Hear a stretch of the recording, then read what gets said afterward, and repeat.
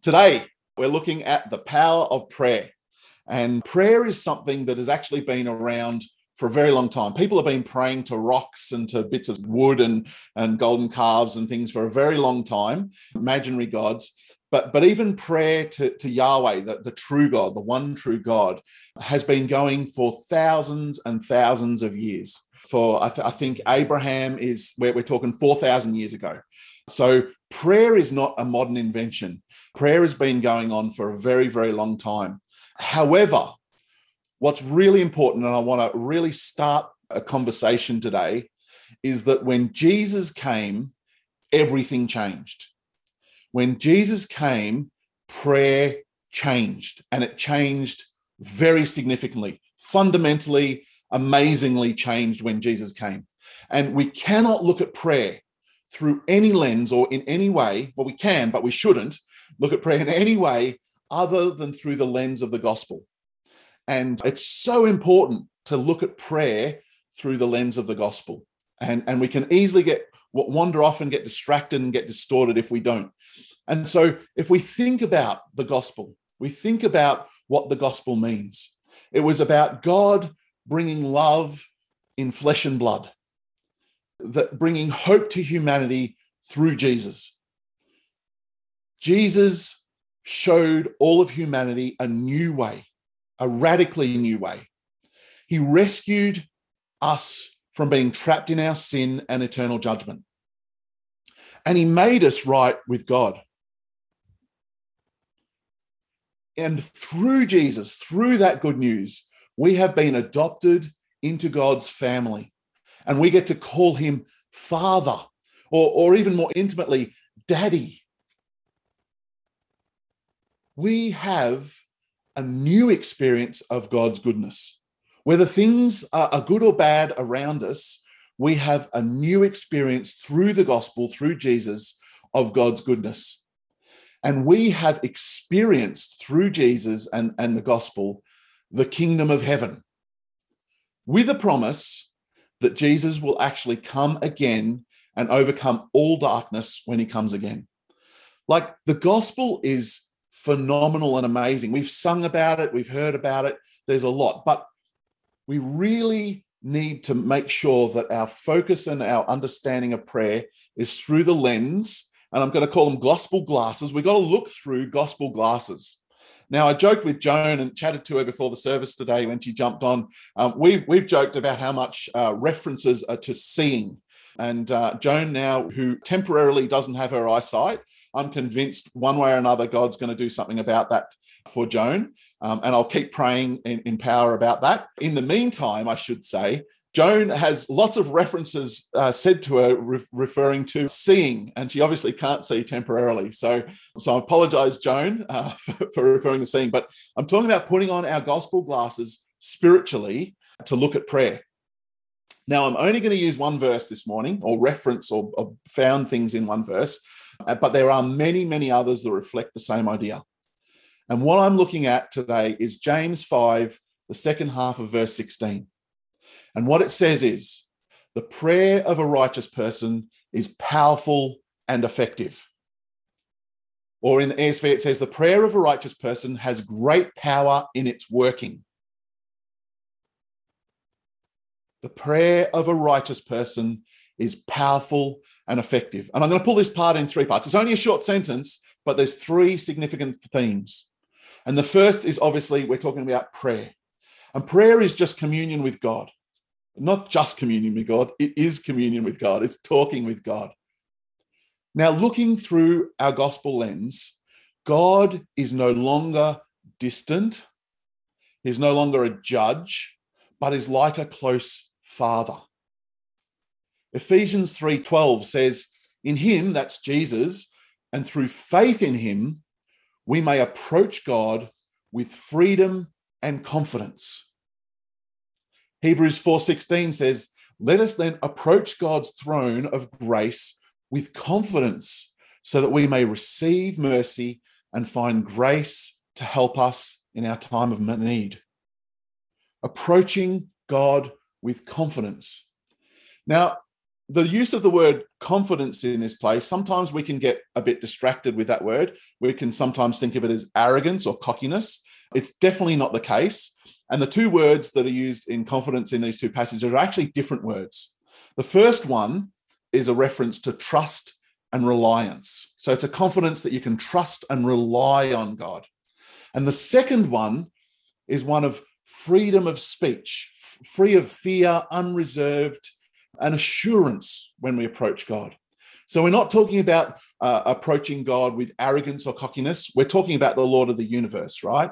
So please don't misunderstand me. But as a father, we get to approach God with a beautiful confidence in that we can trust God when we come to him in prayer. We're not like spoilt brats. We're also not like talking to a policeman who's pulled you over while driving. You know, it's a different sort of conversation. I would suggest I wouldn't be talking arrogantly or cocky to that policeman, but that's not how we approach God. We're approaching God in prayer, in conversation with our heavenly Dad. That's the gospel lens. That's what Jesus has enabled us to do. And it's no wonder that when Jesus teaches us to pray, he says, don't put on a show for others. Don't pray with fancy long prayers.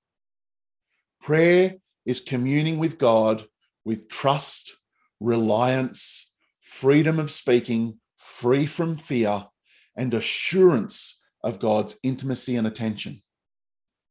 We must approach prayer from that way, approaching prayer through gospel glasses.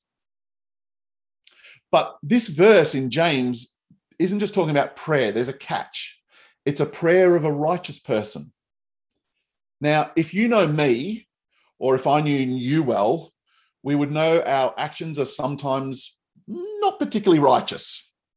And I'm sure we could joke and point out things about each other that aren't particularly righteous. I'm sure you could do that about me for sure. Paul actually even reminds us of that. Romans 3:10 says, as it is written, there is no righteous, no, not one. That's it. Done. Let's give up on prayer because none of us are righteous. We're doomed. We have this confidence to pray to our heavenly Dad, but we're flawed because our prayers are useless because we're not righteous. Gospel glasses, people. Gospel glasses. We've got to look at this through gospel glasses. In the very same passage that Paul talks to us about no one is righteous, he also says this. This is Romans 3:22-24.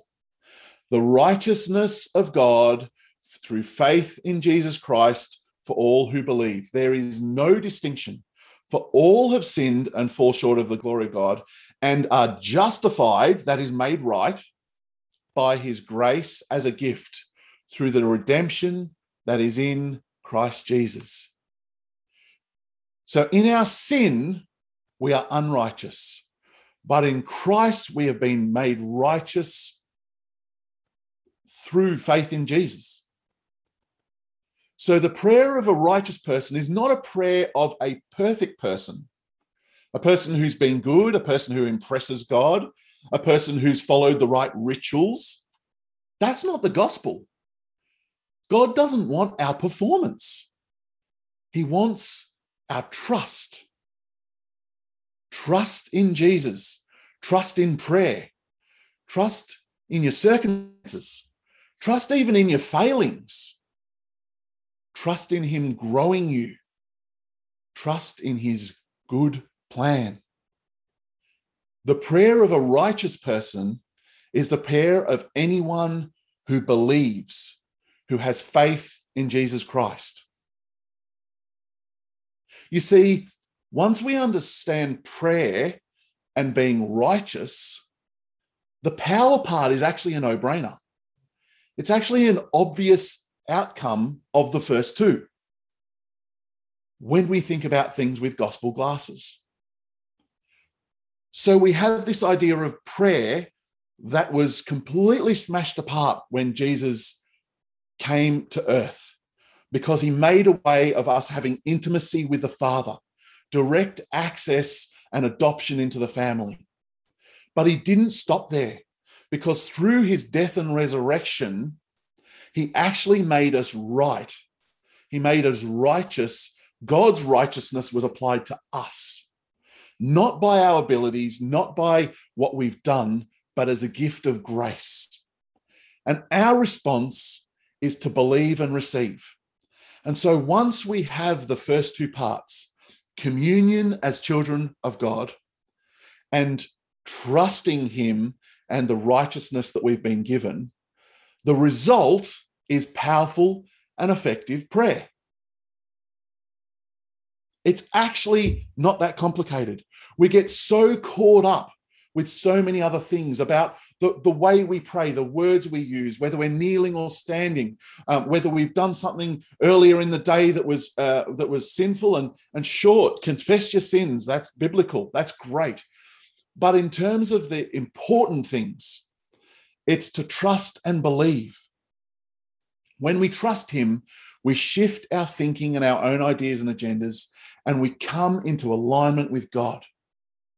We actually change the way we think about things, because if the gospel is the focus, then it no longer becomes about us. It becomes about God.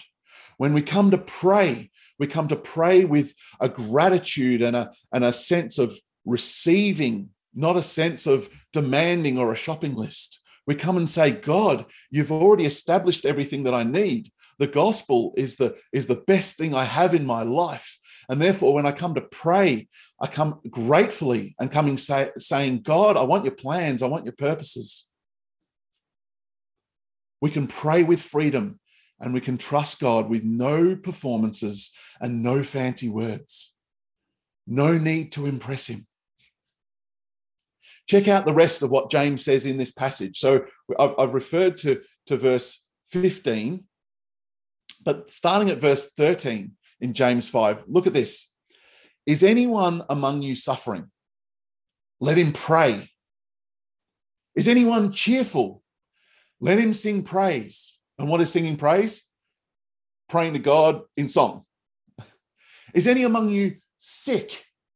Let him call for the elders of the church and let them pray over him, anointing him with oil in the name of the Lord, right? Not because the elders are magical, but because the name of the Lord is great.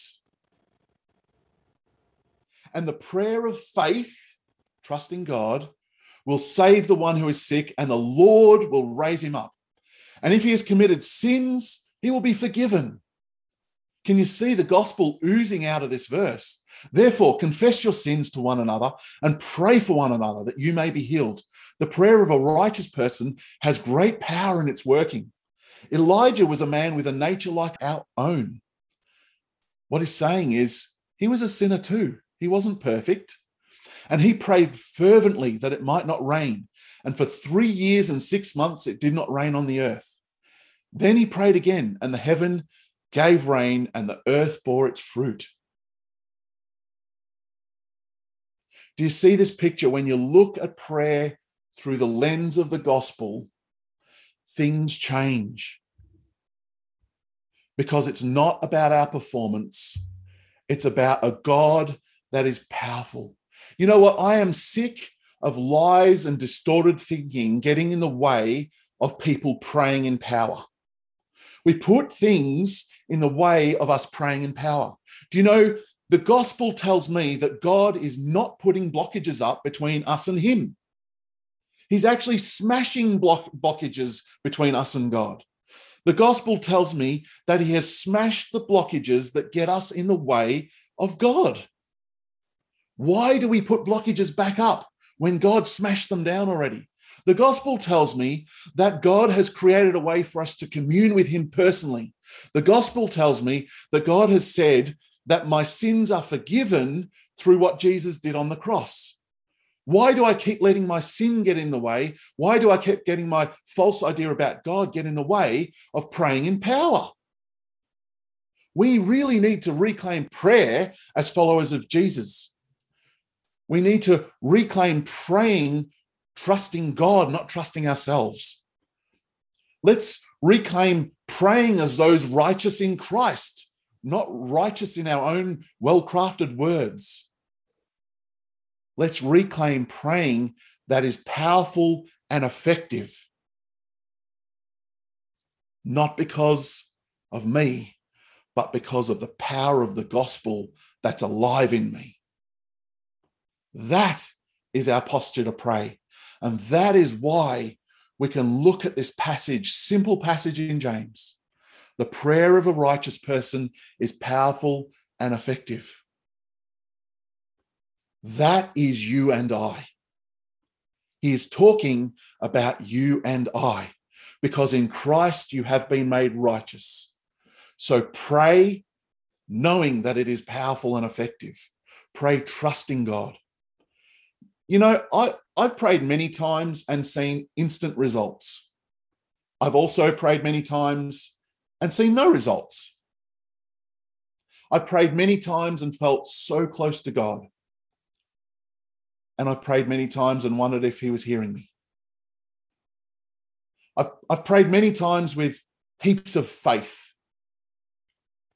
And I've prayed many times with not even believing the words coming out of my mouth, let alone believing that God would do something about it. There's ups and downs in prayer. Prayer is personal. It's relational. And there's ups and downs and highs and lows. But it's not about me. The power is not my power. The effectiveness is not my effectiveness. The righteousness is not my righteousness. And even the prayer is a gift that God's given me. We have been blessed. We have been given so much. We've been given the righteousness. We've been given the power. We've been given the effectiveness, and we've even been given the prayer. And yet we shelve all of them because we believe silly things in our heads. We put blockages there that Jesus has smashed. I can tell you with confidence that the prayer of a righteous Matt is powerful and effective. The prayer of a righteous birthday Mel is powerful and effective. The prayer of Noel is powerful and effective. I could go around and say that to every single one of you. But I got to tell you, though, there's one piece of the puzzle that the ball is in our court. All four of those things were given to us freely. God asks us for our trust. God asks us to believe. It's the same picture that's in the gospel. Jesus says, what I want you to do is repent and believe. And in some ways, it's just saying believe and believe, because repentance says my own way is not the right way. I'm trusting God's way. And so that's basically saying, God, I trust your way, not mine. I'm repenting. I'm changing my ways to your ways, not mine. And believing says, I'm trusting your ways, not mine. So repenting and believing is trust. And I'm convinced that that's the one piece of the puzzle that we bring to the picture, is trust. I could share hundreds of stories about prayer and about the power of prayer, the effectiveness of prayer. You can go to scripture and you can see hundreds of stories about prayer, and we can learn and understand different ways people prayed, different things people prayed for. But at the end of the day, we want to say, your will, not mine, God. I trust you. That is the gospel. It's not by works. It's not by power. It's by the Spirit.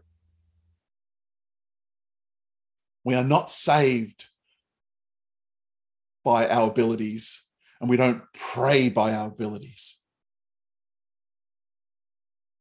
Let's not put blockages in the way of what God has smashed through the gospel. Now, I really want to give an opportunity for people to acknowledge this and to respond to this. You may want to do that in your own way, in your own place, but part of being community is to do that together as well. I'm going to do it corporately now. But if you personally feel like there is a blockage between you and God, and you're not sure what it is, you're not sure how it got there, first of all, I can tell you it's not God. God doesn't put blockages between you and him. But there are things that either we or ideas that we've been given that can put blockages between us and God. And God doesn't want them there. Beautiful. So let's pray. Let's pray. Do you believe we can pray? Yes. Thank you. Let's pray. Let's pray. God, we thank you so much for your gospel. Jesus, we declare you Lord and Savior right now. You are our hope. You are our freedom. You are our rescuer. Lord, we stand here and we pray to our Heavenly Father, to Daddy, only because of you. And we thank you and we praise you for that. Lord, we acknowledge that we desperately need you because we are weak. We make mistakes. We stuff things up. We look to other sources for strength. We thank you so much for your grace and mercy right now, right here, Lord God.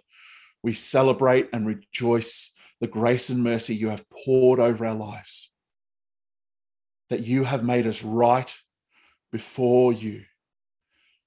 You have poured your righteousness into our lives, that we are not seen by our sin, but we are clean before you.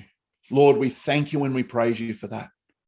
And we continue to celebrate that in our lives. But Lord, we come to you today, and we know you have done everything possible. We know you have done everything necessary to smash everything between us and you. And so, Lord, we say again, have your way. Lord, I pray for everybody present here, Lord, that you would break anything, that you would smash anything that comes between them and you. Lord, we thank you that you've already done it. But Lord, we pray if there's thoughts, if there's ideas, if there's attitudes, if there's things in people's lives, Lord God, patterns of behavior that they feel like is getting in the way between them and you, Lord God, we just pray that you will do what you've already done on the cross, that you will heal, that you will restore, that you will redeem, that you will embrace your children. I especially pray for those, Lord God, who are struggling believing right now. Lord, I thank you that you have such a soft place for them in your heart. I thank you, Lord God, that you love those who even doubt, Lord God. Lord God, give them a double portion today, Father, of assurance. Give them a double portion this morning, Lord God, of the sense of intimacy of you, of your love, of your presence with them, Lord God. Lord, I pray you would remind each one by your Spirit in power and effectiveness right now, Lord God, that you are present, that you hear, and that you have made a way.